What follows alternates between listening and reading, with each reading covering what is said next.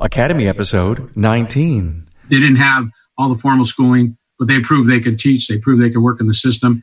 Now they've got to meet the minimum of the GE requirements for a general ed. So getting someone from industry who's had no college work, that's going to become extremely difficult in the future. For my job when I left, we had 4 people apply.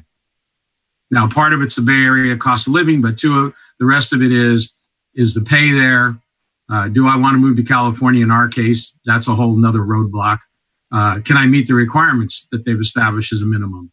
So equivalency is not what it used to be, but that's where many of our staff came from.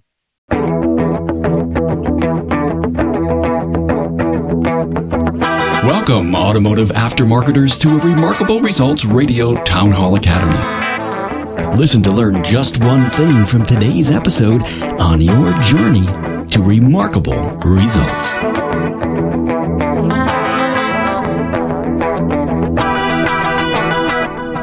Welcome, aftermarketers, to the Matching Audio podcast of the Town Hall Academy Video On. Where will we find our future instructors? Carm Capriato here, your host. Now, what an important topic we have for you. This repurposed podcast of the Academy Video Forum makes it easier for everyone that does not have the time to sit in front of a video screen or to be on Facebook.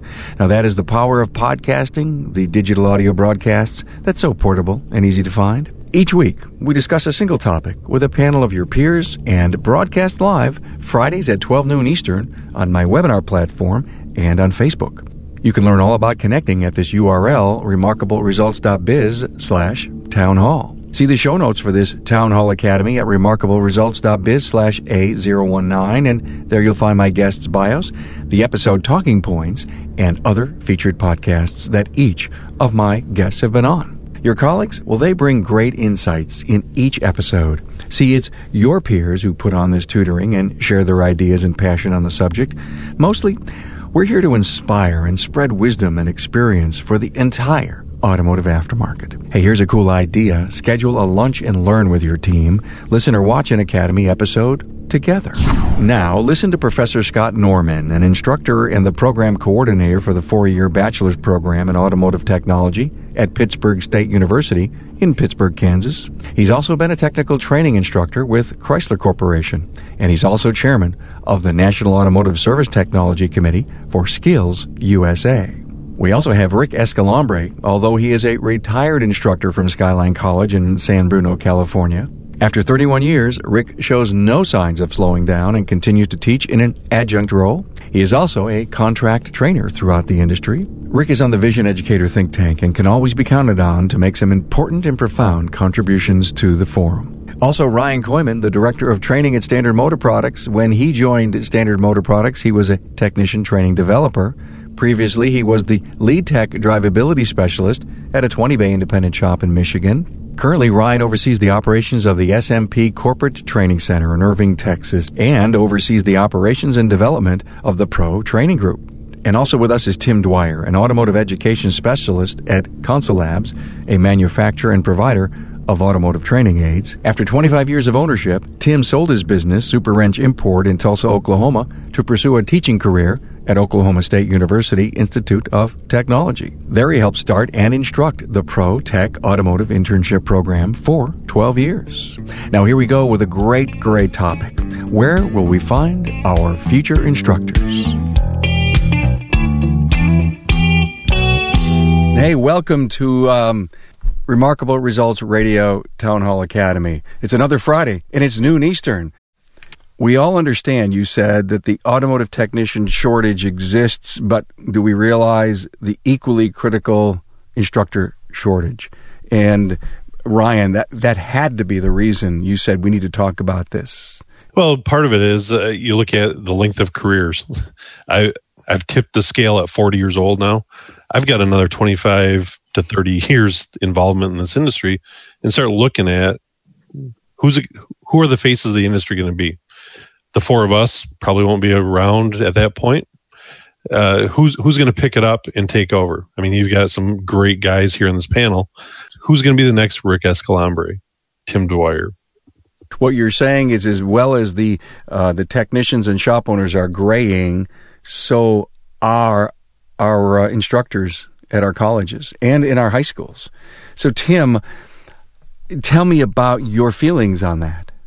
I think they go hand in hand. I mean, the technicians, as they grow up, sometimes maybe their bodies don't let them continue to actually turn a wrench. But I guess being an instructor has been advertised as part of this career path. So they're starting to look at it. And in all honesty, I think most instructors that teach automotive, migrated from industry. There's very few of them that actually, had a desire out of high school to go be an automotive instructor and went to college and all that sort of stuff. We usually have an experience base that we built up, and then we decide that maybe there's more we want to do, and I feel like teaching is given back to the industry that I made a pretty decent living at for a long time. But same thing, like I said, they go hand in hand. If there's a shortage of technicians, there's going to be a shortage of instructors. I mean, when we used to have a turnover a little bit at OSU, and it was always pretty hard to find qualified people to come in and teach. I was fortunate, I guess, when I helped start this program, and then when I like to say retired from there to go work for Consulab, the two teachers that are teaching this program right now are former students of mine. So I feel like I've kind of replaced myself and went on.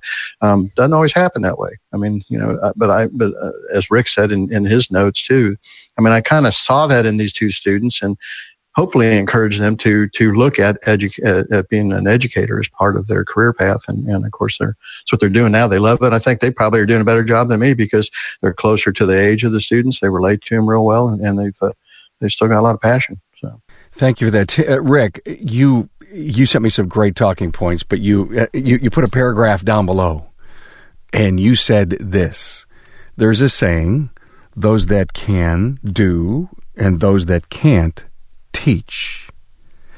I know, and I've heard that before, and I want you to debunk that.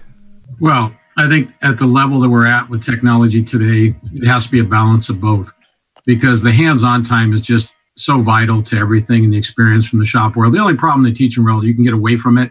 You've been in it too long, and that's where getting outside of your own school, getting a vision, getting auto mechanic, getting all these places, getting these workshops. That's where you keep your knowledge sharp, you keep your skills sharp, and you keep your industry knowledge at the highest level. But yeah, you got to have a balance of both. You just can't go in and regurgitate information. It's just not going to work, especially with today's kids where visual and hands-on is just the most critical thing you can have. This is an honorable profession, right, Scott? Oh, it sure is. I know that my students, when they say that quote that you said earlier, I tell them that's probably the easiest way to actually fail my course. And I'll challenge them to anything out in the shop any day of the week and probably be able to beat them. I did want to talk a little bit about what Tim's point was about the need for instructors. I teach at a 4-year automotive technology university, so I'll get emails all the time, as far away from California to New York, saying that people need instructors, and do we have anybody to give them? And our fear is that some of these schools, maybe these small high schools around, can't find anybody to replace their retiring instructors. At that point, what happens to that program when they can't find anybody to jump in? They shut down. And so it's everybody's problem, not just our university or someone's school, but it's our whole industry, because again, if we can't find people to replace these retiring instructors, programs are going to shut down. We're not going to have as many technicians out there now, and now it's a big snowball effect, and this problem gets bigger and bigger and bigger. Are you seeing that, Rick? Are you seeing programs being shut down for that reason? Oh yeah, in California that's big. And if you go to a NACAT or a California Automotive Teachers Conference, you look at the gray hair or no hair at the conferences, and you see a really bad trend coming. There's not many in the pipeline. In our state, the CSU system does not have industrial arts anymore, where instructors are coming out of it to become educators. And it's critical today because it used to be I could hire somebody on equivalency, someone who I groomed as a teacher, taught part-time. They didn't have all the formal schooling, but they proved they could teach. They proved they could work in the system. Now they've got to meet the minimum of the GE requirements for a general ed. So getting someone from industry who's had no college work, that's going to become extremely difficult in the future. For my job, when I left, we had 4 people apply. Now, part of it's the Bay Area cost of living, but the rest of it is the pay there. Do I want to move to California? In our case, that's a whole nother roadblock. Can I meet the requirements that they've established as a minimum? So equivalency is not what it used to be, but that's where many of our staff came from. Ryan, do you believe that the best instructors come from former technicians or current technicians? Absolutely. Especially in my world, my group of trainers are out teaching technicians every night. And so it's different than teaching post-secondary or high school students. My group is teaching guys that just fixed a car earlier in the day, and they're going to go and fix the car again tomorrow. So in the aftermarket or my type of trainers, they need that hands-on experience. They have to have been there, done that, to be able to come alongside that and get some authenticity and gain respect from the audience right away. So the credibility gap is minimal when you put a former tech in front of professional techs. Absolutely. They've got the been there, done that sense. But think about it. Tim and Scott, you guys turned wrenches before you became instructors. Rick, you too. I guess if I was a student going to any one of your classes, I would be, wow. I didn't make the transition from being the woodshop teacher, now teaching automotive. I'm a real live tech. Is this a career path for some of our technicians who we've all said the body's getting burned out? And is this a viable pathway? Yes, it definitely is. That's for sure. Most of our students, when they leave here, don't think that they're going to be an automotive instructor. I mean, I did not think that when I left school. And we used to have an actual instructor program in our school that we actually dropped because there wasn't enough students going into it. And so we realized that our students aren't thinking that as a career path when they're going out of school. And really, an instructor is not an entry-level job. So when the students will leave the schools, they're going to go out and try to get some experience. And so I think our job and our industry's job is that once we start getting that experience, start mentoring and start trying to find these great leaders that are out there mentoring maybe the advanced technicians or helping mentor the new ones, and seeing that as an opportunity to try to work them into education somehow. Rick, share with us the 18 people you placed. Most of them were former day students and evening students. And the advantage of the evening students is they were the ones that were there working in the daytime, coming back at night. But if you're an instructor that cares about this industry, you're always keeping your eyes open for that one or two special people that come through your room. And there's a fellow in this industry, Edwin O'Farrell, who was well known on IATN. He's now a trainer at Toyota. One night he's sitting in my class. He brought 4 students from the shop in Oakland 2 nights a week for 8 weeks. And I said, Edwin, you're going to teach for me someday. He says, I'd really like to. And he says, my dad was a teacher in his country. I said, well, then you're going to start teaching, prepare a lesson for next week. He got 20 minutes. He got done with that. He's sweating bullets. And he says, that was the hardest thing I ever had to do. He says, it took me 4 hours to prepare those 20 minutes. Yeah. That's the thing that we miss when we talk about bringing people into teaching, is the fact that what they have to know to prepare their classes. In a community college, you're not going to be handed a script. You're going to be told to teach a subject. Here's some help. Now go develop it and teach it with your expertise. There's no script to follow. In Ryan's world, he will have things laid out a little bit more for that instructor to step into, but he'll also have them mentor another instructor, if I'm right, so that they're not going into the class cold turkey. I had a couple of cases before I was coordinator. We saw someone brought in and they were gone in 2 nights because it was, they're from industry, they can teach. And 2 nights in service classes, they were buried. They didn't come back. So that's not what we want. That's a huge leap right there. Is a guy might have the technical ability, but have the presentation skills. Yep. That's one of the biggest things I still invest in my team of trainers is presentation skills, how to interact with the audience, how the audience has transitioned from the older generation to the millennials. How do we approach them differently here? I love what Scott was saying about mentorship or finding the leaders of tomorrow. Mm-hmm. And that's one of the things that gets me out of bed every day. How can I help somebody else be better at what they want to do? And it's exactly that. It's finding these people that have that desire, give them the opportunity there, and give them all the tools to be the best that they can be. And I think that's huge in this industry. There are hungry young men and women out there that want to do this. We just need to take the time to invest in these people. Tim said it earlier. He talked about going to a workshop as an instructor and looking at it from 2 different perspectives. One, the knowledge he's going to gain, but 2, watching another instructor teach.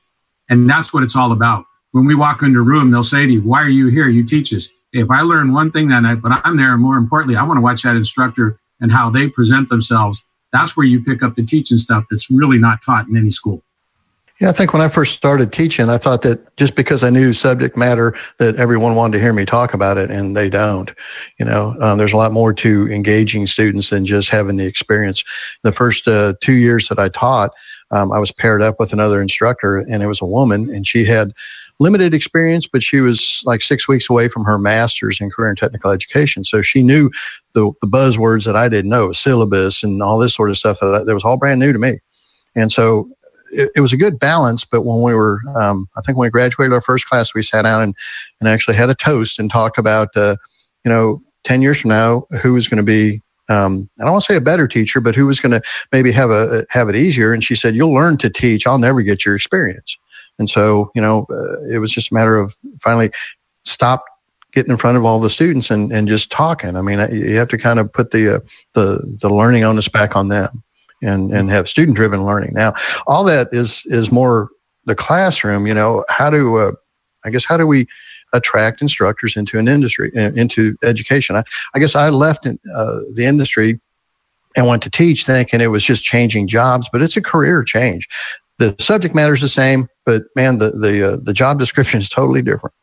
And I think we need to make that really apparent to people who are looking to make that change. But again, all of the gray and the balding and the age that is on this page right now, no offense, we need to be there to, like Scott said, to mentor. How do we attract? Let's talk about that. That's one of the biggest problems I see in our industry as far as teaching, especially at the high school level or maybe the college level, is the money.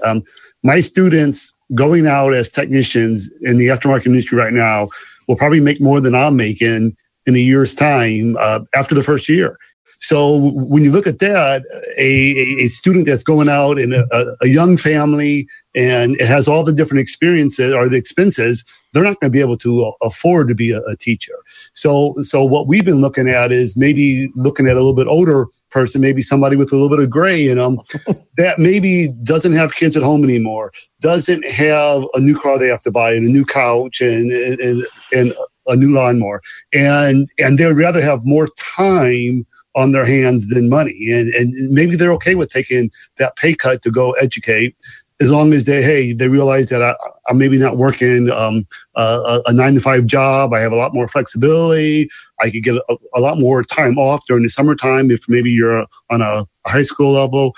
And so I think that you're trying to find that person who's that good fit in that teaching environment. Why is income an issue? I mean, I hear professors make big bucks. Is it because the automotive instructors aren't authors, they don't have PhDs? That's the problem. Or if it's as big of a problem as it is for technician pay, which is a big issue in our industry today, I guess we're not going to have any more technicians. They're not going to have any more instructors. We might as well just blow up this industry, right? Well, Carm, let me say that the people that I put into teaching, most of them, 3 of them we groomed for full-time jobs. They're in full-time position now. The rest of them went to aftermarket training, or they're doing this as a supplemental income. And for the community college, a supplemental income is roughly $70 to $100 an hour. But when you start out, it's more like $25 an hour because you got that prep work we talked about. But it's not a bad supplemental income for many of these guys. And if you live in the Bay Area, that's the going rate. If you want to teach, you're going to teach at community college at night. What I loved about what you said, Scott, and you too, Rick, about what a part-time hourly wage would be, is can we imagine that, say, at 55 years old, the gray-haired, super professional technicians say, I want to make a change, and if they work out for, say, 5 to 6, 7 years into their, say, early 60s, do you guys see that as a viable opportunity in post-secondary? By all means. Those guys have great experience. They've been in the shop for 20, 30 years. They're the perfect candidates to come in and teach if they have the personality. They're not the grumpy old man, but, they're still involved in technology. They're still involved in computers. They can relate to the students that are younger. If they could do that, those are the ones that we're looking for. So what is it that we're looking for? Give us the stereotyped instructor, guys. What's he like? Or she like? He or she like? I think there's one point we have to address that I mentioned to you. We have to separate this from public, private, aftermarket, and manufacturer. Yeah, it is different. Because all 4 of those are completely different elements. I'll ask Ryan about corporate. I'm going to ask you guys about public. Well, I was at corporate for 14 years before I went to the university setting. And so the subject matter was the same, but the whole environment and then what I have to do as far as a public university is different. So my job teaching corporate, I thought, was easier. It was nicer perks, new cars, new technology, new tools, new equipment. I thought that was easier. At the university level or in any school setting, you have a lot of politics you have to be involved in. You're a state employee. It's just a different environment. Rick, you came from private, right? No, mine's all public. Skyline was public. Okay. Yeah, and I think the big thing there is Scott hit on the head. You know, I always said this: a full-time college instructor's got to be father, mother, sister, brother, aunt, you name it, everything, because you're involved in their whole life. Because we have them 15 units, 360 hours a semester. So it's much more than just the subject. You get to know the individual, and that's a very important part, especially when it comes to recommending students to the industry. You get to see every aspect of it. But the other thing, as I mentioned to you before, is teaching is 50% of the job. Scott just said the politics. The politics are wiping out teachers. They're burnt out 3/4 of the way through a semester because 50% of the job now at the most is teaching. The other 50% is non-classroom stuff. Yep. So that's another thing that's turning people away. Is they want to teach, but they find out that their time is limited. You're talking about admin stuff? Oh, yeah. Scott? Do you remember that, Tim? Yeah, and that wasn't the most fun part of the teaching job. I mean, you know, we like what we do. We like to teach. We like to impart knowledge on other people. We like to cultivate passion. We don't want to have to document it and play the politics. And then sometimes, you know, I'd even said in my talking notes that, you know, there's some programs, the benefit of what I'm doing now, I get to visit a lot of schools and I get to see a lot of programs. I see some really like top end programs and I see some struggling programs. I always try and find out how well they're supported. I mean, does the teacher feel supported by the school and by industry too? You know, there was times when I was doing all this work and putting things together, and I didn't feel like the school would support me. They, you know, we don't have any money, or we can't do this. You're going to have to teach with a stick and a stone or something. You know, you're going to have to make this work. And then I kind of, I guess I would get pumped by having our advisory committee meetings because industry would come in and really step up. We had a great advisory committee to where I really felt like I was appreciated. You know, and so you kind of have to have a nice balance. I guess is kind of where I'm going. I released an episode this past Tuesday. It was episode 225 with a young 40-year-old something, and some of you can relate to that, Jose Gonzalez. And what a story. You guys, as educators, have to listen to this because he is an educator, and he started out very much like turning wrenches and then went to college, and then he went to high school. And he went to get his AAS and then his bachelor's because he's got a plan to improve the educational process of automotive technology. What a great story from a young man. And I'm hearing what many of you are saying, and it just reminded me of his episode. And thank you for that. I heard you mention mentoring, but I didn't hear enough about if I was an interested tech. Tell me, what do I have to have in my heart to become an instructor? Passion to help people. Yeah, that's it. Passion to help other people. You know, as I said on one of my notes there too, is the true instructors are in it for the outcome, not for the income. You know, that really goes with everything these guys have been saying here. Is that you're probably not going to get rich doing it. But you're going to support your family, and there's nothing more rewarding than seeing the light bulb come on for somebody and help them make a better living for themselves and their family even. I've got a stack of notes that I've gotten from people throughout the years. You know, in an older gentleman encouraged me to hang on to all those encouraging notes because, you know, there's those days where you get a little down and discouraged, and it's nice to look through that. But just notes of people who have come back to class and said, thanks for doing this. You really impacted me, or you know, we really struck a note here together, and really made a difference in what I'm doing from day to day. So it's stuff like that really makes it all worthwhile. Had a kind of a fun story. I went to my 35-year high school reunion. Never been to one in my life. Didn't really have a great high school experience enough to really want to go, but we just had a core group of friends that said, let's go. Saturday night reception at the very end, one of the only instructors that showed up, and they invited a lot of, I guess, current and past instructors to come to this party, was my auto and woodshop teacher.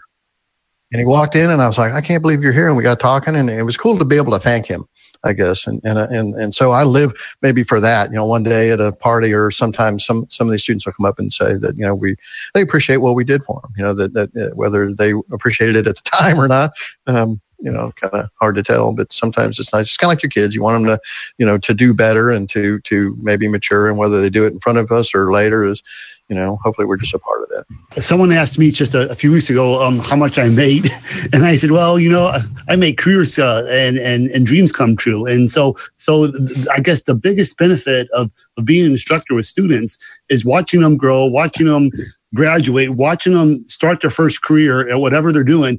Then they come back 5 years later or 10 years later, and they say, hey, guess what I'm doing? I own my own shop. I started my own dealership. Mm-hmm. I'm now the lead of whatever. And that's what I feel is the passion and the excitement, is that you're getting to know those people. And of course, Rick said that you get to spend some time to really get to know them, to put some investment in it, and then watch them grow. And I feel that's just great. Yeah, you're molding people at an age where they need that, and they look up to you. And I was fortunate. I got them in the third year of a program. It was an engine performance and advanced engine performance. They were ready to graduate. But you got to look beyond. The student comes first, automotive comes second. That's been always the theory at our college. If you have the student's attention, the automotive will flow in. But if you think you're just going to regurgitate information to them at our level, it's not going to happen. You're going to lose them. So you got to take interest in that individual first, and then you'll have that second. When I'm doing a thing at Auto Mechanica. It's called this Funding Maker Program, and it does mean basically, does money make your program? The answer is no. It comes down to the individual in front of that classroom. They're the ones that make the program. You brought up a great talking point a little bit ago. Are we talking public, private, or aftermarket? Ryan pretty much handled the aftermarket piece, but what about private? Is private paying more, and does private have the challenges? No, most of the private schools that I know of, their pay is very low compared to public schools and even the aftermarket. My experience, we used to have Sequoia, Wyotech in our area. We have UTI in our area, and their pay per hour is considerably less than what you would get in a community college or even in the aftermarket. No matter where you go, no matter what it is that you want to do, you have to have the passion to build careers and to do knowledge transfer and to watch people grow and blossom. You know what? I had a thought on this, is that, when you think about teaching, I could be a math teacher, but, I just feel the students don't really enjoy that, or maybe even an English teacher. They're not passionate about English. No one says, I love English, but, we teach automotive technology, and our students have a great passion for that. They draw cars, they have cars on Facebook, they love the subject matter. And I feel very, very privileged to be able to have a subject matter, number one, I love to talk about, and our students they just love it, and they just suck it up. Once you get out of high school, I remember my high school experience. They said, okay, if you're going to college, you need to take this, this, and this. And I was living the path that somebody else set for me. It wasn't very fun. But once I got into college, now I could choose and follow my own passions like that. It was a little better. Well, I ended up dropping out and returned to college recently. And it's a whole new world again. It's actually fun. And to your point, Scott, it's something you're excited about, and you can see real life application. Man, people jump all into that type of stuff. Yep. And that's what makes it fun. Let me add to that. I think what we fell short in both conversations was we teach more applied academics than any other subject matter around. We had a career counselor day one day, and we set up all our labs, did alignments, showed them minutes, degrees, angles. We did dynamometer, showed them pressure, horsepower, torque, you name it. All the things that they would be learning in these so-called classes. We teach more physics, chemistry than the actual subjects do, and we do it in an applied manner. That's what we don't do enough of promoting our programs. We sell ourselves short there. Yeah, once I got into the automotive world, now all of a sudden I started learning about NOx and CO and HC and understanding a lot of that stuff that my chemistry teacher was trying to teach me years ago, but it had no application. Mm-hmm. And so to your point, it kind of brings that stuff back in again and makes it real. Well, you can fly and move to California and you can see it and smell it. Yeah. There's a big push in the education environment, especially in college, to flip your classroom. And what that means is that they come in the class and you do all these different hands-on activities, and then they maybe read something outside the classroom, but they come in your classroom and they do all these hands-on activities to engage the students. And we're like, well, wait a minute, we've been doing that forever in automotive technology. That's nothing new for us. Yeah. Well, you guys are being hit with SLOs. We've been doing SLOs through NATEF and our own task list for years and much more extensive, but no one recognizes how extensive our student learning objectives are. For a non-educator, Rick, SLO is? Oh, student learning outcomes. Yeah. In other words, for courses, we have to state 3 objectives. For a 15-unit class, I have to state 3 measurable objectives they have to perform by the end of the semester. You take our NATEF task list, you can break that down into a couple hundred. Now you're seeing the effectiveness of the student, not 3 generalities that you're just going to say pass, fail. We've been doing this, as Scott said. The automotive world has been evaluating students on performance for the longest time, but nobody sees it. But this is the new thing in the industry is student learning outcomes. That's one of the things that are wiping teachers out too. You didn't sign on to write lesson plans. And you had mentioned something, Scott. Do you have to document stuff that goes on in the classroom because you're worried about a lawsuit someday? I do know that you have to do a lot more paperwork, we'll say, at the high school level. At the community college level, it's a little bit less.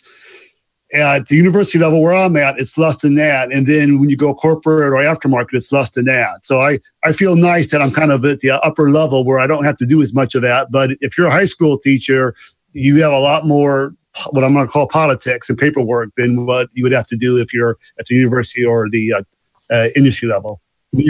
Be ready, Scott. Student accountability is going to start hitting the whole country. If you want funding from certain funds, you're going to have to student accountability, tracking, performance, SLOs, you name it. That's all going to play into how you're going to get money in the future. It's going to hit the whole country.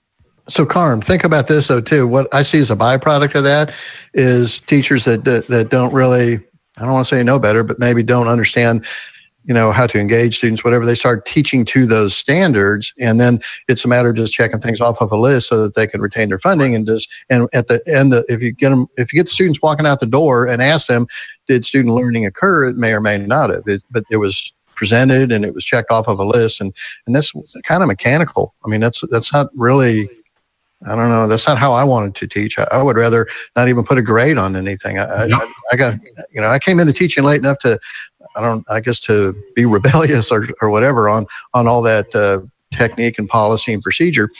I could tell really kind of just by personal observation how well our students were getting it and who needed help and who could help someone else and things like that.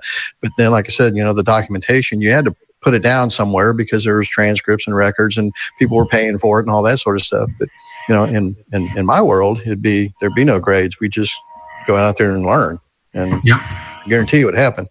Again, we're talking to some of the best here. And a guy like Tim, you were engaged with your students and you were cognizant of that type of stuff. I mean, unfortunately, not everybody's of that level. It's great that you guys have agreed to come on because, as people will watch this over and over again for years, there's nothing like having the best of the best, as you say, Ryan, walking us through the challenge and what the opportunities are. If I'm a 50-year-old tech, I'm really loving what I'm doing, but I just want to change, mid-year light, the itch. What do I do next? How do I move into education? So first of all, I would recommend any aftermarket technician that's out there who's looking at maybe trying to do something like this. Number one, they need to probably get involved with their local schools, colleges, high schools, wherever, and maybe sit on their advisory board because schools are always looking for industry to help guide them and help. And so they can start doing that. They may be able to adjunct for maybe one class. During the evening, maybe a brakes class or maybe an engine class, something just to see if they want to do that. Most community colleges and high schools are looking for, the generation before me, you'd be able to get a teaching job just by having the experience. When I came around, they were looking for bachelor's degrees. Now, for us to hire somebody, they need a master's degrees. If maybe that technician does not have an associate's degree, they should maybe want to start taking some classes, because eventually, if they're in the education world, at least in the high school, community college, university level, they're going to need some degree. They're going to need a minimum, a degree of what the student is at, if not one above that. And so that's something they can start working on right away, too. That's going to be a challenge in the future. Don't you all agree? Yes, it's a big challenge. Yeah. It's definitely an issue. But one other thing, a lot of community colleges have in-service programs at night, and we're allowed to bring in pretty much anybody we want. And what I used to tell potential candidates is, come up, sit in a class, watch an instructor teach, see what's going on. And then I have a one-page document that I give them, and it's about preparing a 2-night lesson plan. It's not telling them how to do it. I ask them their ideas on how they would go about guiding someone's learning through 2 3-hour classes, a little sample of their lecture, demonstration, little lab, and a little sample quiz. On any subject you want, just dream, just put it on paper. We're not here to grade you. We want it to see if you have the thought process. If they don't do that, I can't take them to the next step, because I got to put them in front of a classroom. We'll mentor them from there, but they've got to be able to be committed to make that first step. They can't just show up in a room, think they're going to teach. Not at a community college level. Yeah. You don't have the scripts for them. Okay, so just because I may have the passion to want to do this doesn't mean I'm going to make it. It's a big difference from wanting to do it to standing up in front of a room full of people and actually doing it. That's kind of the aha turning moment. Yep. So in my world, I recommend people to hit the local Toastmasters club. They're still out there. A lot of people aren't aware of them, but just get comfortable with being in front of a crowd. I actually teach presentation skills to several different groups now. And the number one thing I say is get comfortable with being uncomfortable in a lot of aspects of life. And the more you practice, look at the NBA finals going on right now. Rick's cheering for the Cavaliers. Hey, but those guys practice. That's how they didn't just wake up one day and be able to swish a half-court shot.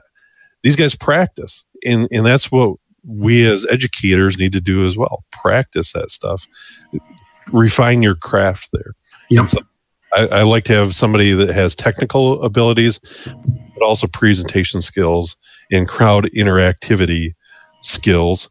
And so that's what I encourage people to work on before we throw them in front of an audience. Yeah, I think I got my comfortable with being uncomfortable by when I had my shop. I was involved with ASA, the local chapter, and became an officer. And then you had to run meetings, and you had to do, so it was kind of comfortable getting in front of your peers. And then it led into, getting involved with schools and stuff like that. So, hey, Carm, think of this too. There's this discussion's been around for a little while. ASE a few years ago got some grant money to kind of put together a entry level, I guess, pathway for the transition from being a technician to a teacher. And if you go to their website, asealliance.org, there's actually a new instructor guide that I would encourage, if someone is watching and interested in being an instructor, you can go look at this. And it kind of talks a little bit about everything. It talks about developing a lesson plan, about how to get content that engages students, how to manage a lab out in the shop area, how to manage, classroom and lab activities, assessing students, and just all the things that we're talking about here, we kind of put together into a package that you can kind of go look at. There's videos, so it's easy to, we're not giving you a homework assignment where you have to read a lot. You can just kind of go watch videos. And that might either flick the switch on or, flick the switch off on whether this is something that someone might be considering to do. Because, again, it is a career change. It's not just a walk in and start talking cars. You have to be prepared. And your students deserve that you're prepared. So thank you for that, Tim. asealliance.org. So mentoring, is an instructor going to have a mentor within the system? In most cases, yeah. I think so. I think we're at a different point in time than we've ever been at, and there's even like a hourglass ticking right now, because if we just throw these guys into the fire, like unfortunately we probably all were thrown into the fire, the fire's going to eat them up. I think there needs to be someone there with an extinguisher to help them. And I like doing that. I mean, I feel like I said, my passion is for helping new guys not turn and run within the first 3 years. I met a guy last week in Salt Lake City, a young guy that just got back from 11 years serving in the armed forces, and has taken over a high school program that's just kind of, it hobby shopped itself almost into obsolescence. The old guy that was there moved on, and this guy jumped in and he's full of passion. And I said, here's my home phone or my cell phone. I mean, just call and cry on my shoulder if you want. I don't really care. I don't know everything, but I'd sure like to be there to kind of motivate you and keep you going, because it's worth it. And I want to see him succeed. On the podcast, we have a series called Educators. And I just want to encourage anyone who's listening to go to remarkableresults.biz, and just on the homepage, you'll find a series called Educators. And all of you are on that, and in that series, all of your episodes and more. So if anyone was interested, listen to the educators talk about their passion. And, it's just great to hear that you guys love what you do. What's disturbing to me is, as I've interviewed people along the way that reach out, entrepreneurs, service professionals that reach out into their communities, they're saying, hey, listen, the automotive technology programs are disappearing from high school. And you're all shaking your heads. What are we going to do about it? Because we know we have a need, right? I think Scott said it earlier of get involved with a local advisory committee. I've served on several of them here and don't regret a minute of the time that was spent on that. Those guys are usually hungry to hear from industry, as Scott said already, and we need to give them ammunition, I guess, to stay relevant in the industry, as well as support, whether it be financial, motivational, whatever. But just show the importance of that. And I know my local program here, they had a habit of taking kids that they didn't know where to place anywhere else and dump them into that program. And we really got that turned around because there were a lot of kids that wanted to be an automotive technician. They couldn't get into the program because it was already full of these misfits, if you will. So we really steered that around. And of course, the program took off once you got kids that wanted to be in that program. So Carm, we've probably everybody on this panel has had this discussion before about school counselors, guidance counselors, and the fact that they have a tendency of steering people toward, 4-year colleges and academic type of learning versus career and technical education. And how do we turn that around? That might be the rudder on how to change, people coming into this.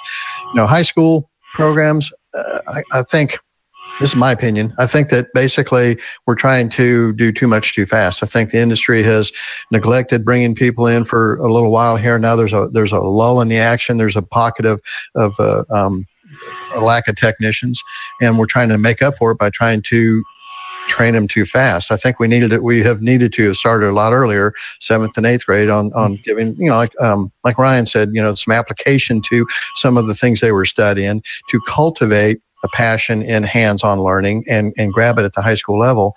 Automotive is expensive to teach.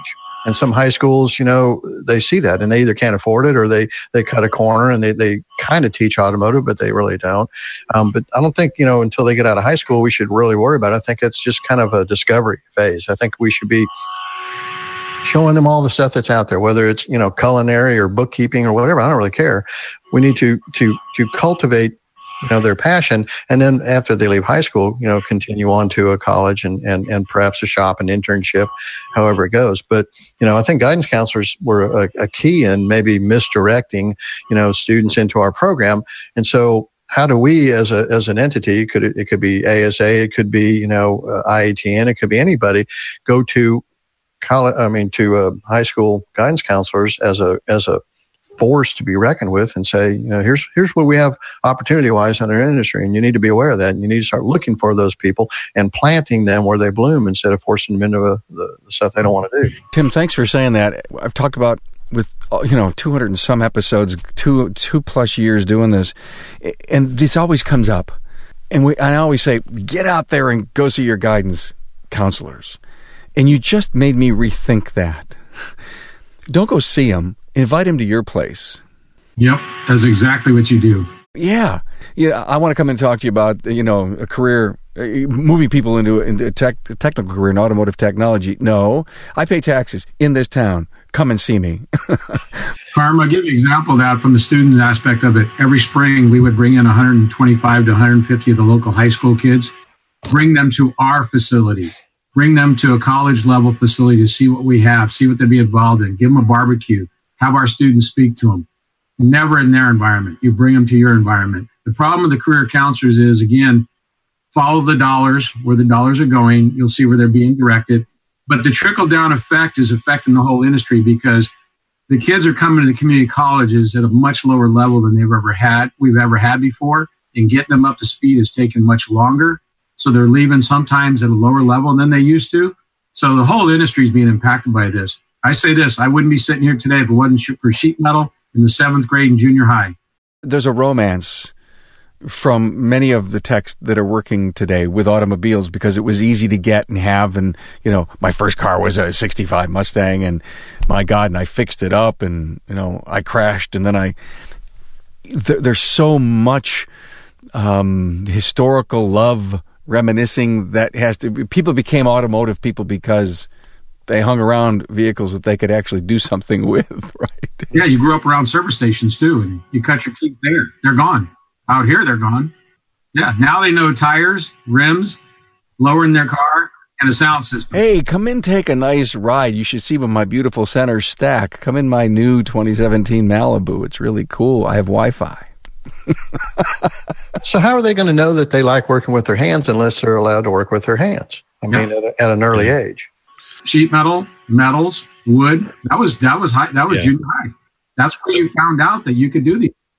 That's my 5th grade son currently. His teacher is frustrated and banging his head against the wall with, this kid is brilliant, but he's just not applying himself in class. He's checked out with his stuff. And again, they're trying to fit him into the educational mold. Yep. Also, we got him a bandsaw and a drill press and all that kind of stuff for Christmas. The kid's adding up fractions by using a tape measure or a square and all this stuff. And the kid's building amazing stuff. He helped me put a lift on a Jeep last weekend. You just got to find that right element and give people opportunities. We all aren't going to fit into the box. Yeah. I still say many of our incarcerated people are people who just became very disinterested in school and us not having this available. I'm going to give you an example. When we were with the Toyota program, we used to get cutaways, beautiful cutaways. They were made by people in Montana State Prison. So you put the links together and figure out what the skills were. But the point being here is sometimes it's just the student being disinterested. And you can probably follow the dropout rate with the drop-in CTE programs. I am overwhelmed by this discussion. It went places I didn't expect it to go. Thank you for that. You brought your knowledge and you served it up wonderfully. I want to go around the room quick. Give me a 1.5 to 2 minute overview of what our discussion was about, how to encourage finding our future technicians in our industry, be it private, be it aftermarket or public. And I want to thank you right now, Scott and Ryan and Tim and Rick, for being here. So let's start with Scott. Well, I would say for those guys out there who are thinking about being an educator, if you wanted to come work for me, let's say at my university as an automotive instructor, the ideal candidate would be someone that has some good hands-on experience at a shop.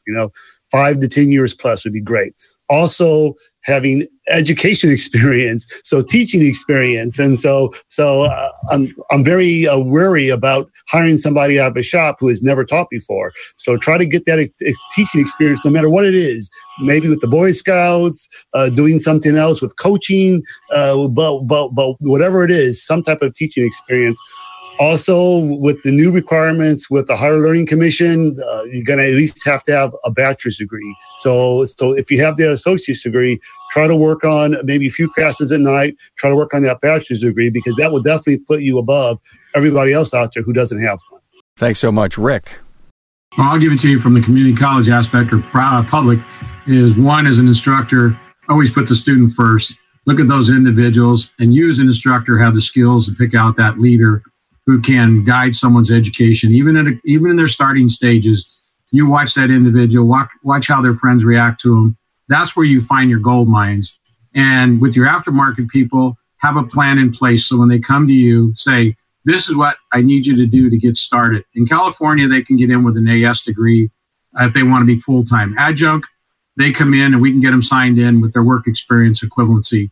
But they've got to be mentored. They've got to be given a basic plan to work from, because you put them in the front of the students the first time, you're going to lose them if you don't prepare them properly. But it's a wonderful career. It's a way to enrich people's lives. And after 31 years when I left and I still loved it. And the same as I did the first day I arrived. And if you can keep that passion in you, you can really change people's lives. Where did the word adjunct come from? Because, it just means part-time. Is it just a fancy, scholarly name for part-timer? They don't owe you any benefits. They pay you differently per hour. Ah, I see. Okay. It's a scholarly moniker that says I got it.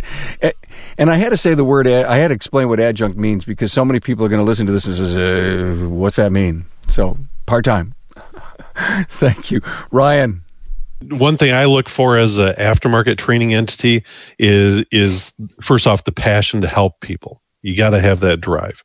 Second, the technical experience. Third, the presentation skills. As I mentioned, get ramped up, whether it be the Boy Scouts, a local church group. I started out teaching local classes in the upstairs of my shop just to get some experience myself. But then there's also the travel aspect in my arena. Quite often I get guys saying, someday when I retire, I'm going to come work for you or give you my application. That's fantastic. We love that experience. However, most of my guys travel 150 nights a year. And so that wears on people. So you do have to have the passion for travel.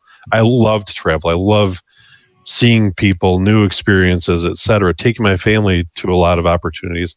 And so that's a big part of the aftermarket training world here as well. So you have to have all those three pieces. And, fortunately, we keep finding the right individuals, but they're out there.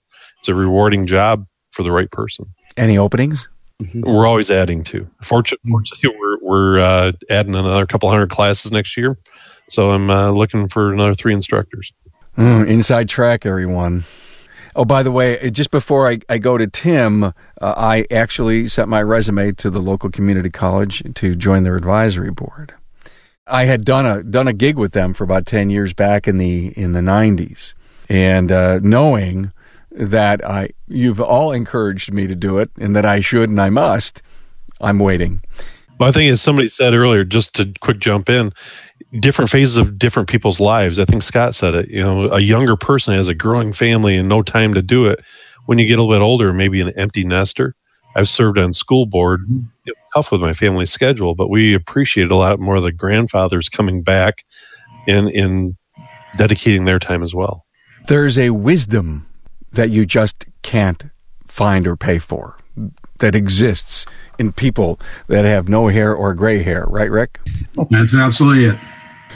I'll give you the last word, Tim. After owning a shop for 25 years, I thought I would have been buried in it. I never had any desire to do anything other than what I was doing, and eventually just kind of got very interested in education. I always needed help in my shop, and growing my own was turned into another profession, so to speak. So never say never, take a look at the opportunity of teaching. Like I said, it's a different time in life right now. And I think that there's going to be a huge support group that will help you make that career change if that's what you want to do. Is it in place right now? No. It's getting there. It's going to have to be there. And everyone I'd say on this panel is willing to guide anyone who's interested in making this change. But come on in, the water's fine. Carm, give you one good example. Go to Auto Mechanica, go to Vision, and look at the people who are doing the training there. There's not a lot of new young blood in that training group. And that's a trend of what's going on. We've got to change that. That's true. Great point. Gentlemen, thank you so much for your time. Thanks for being on the Academy. Thank you, Carm. Hey, thanks for doing this.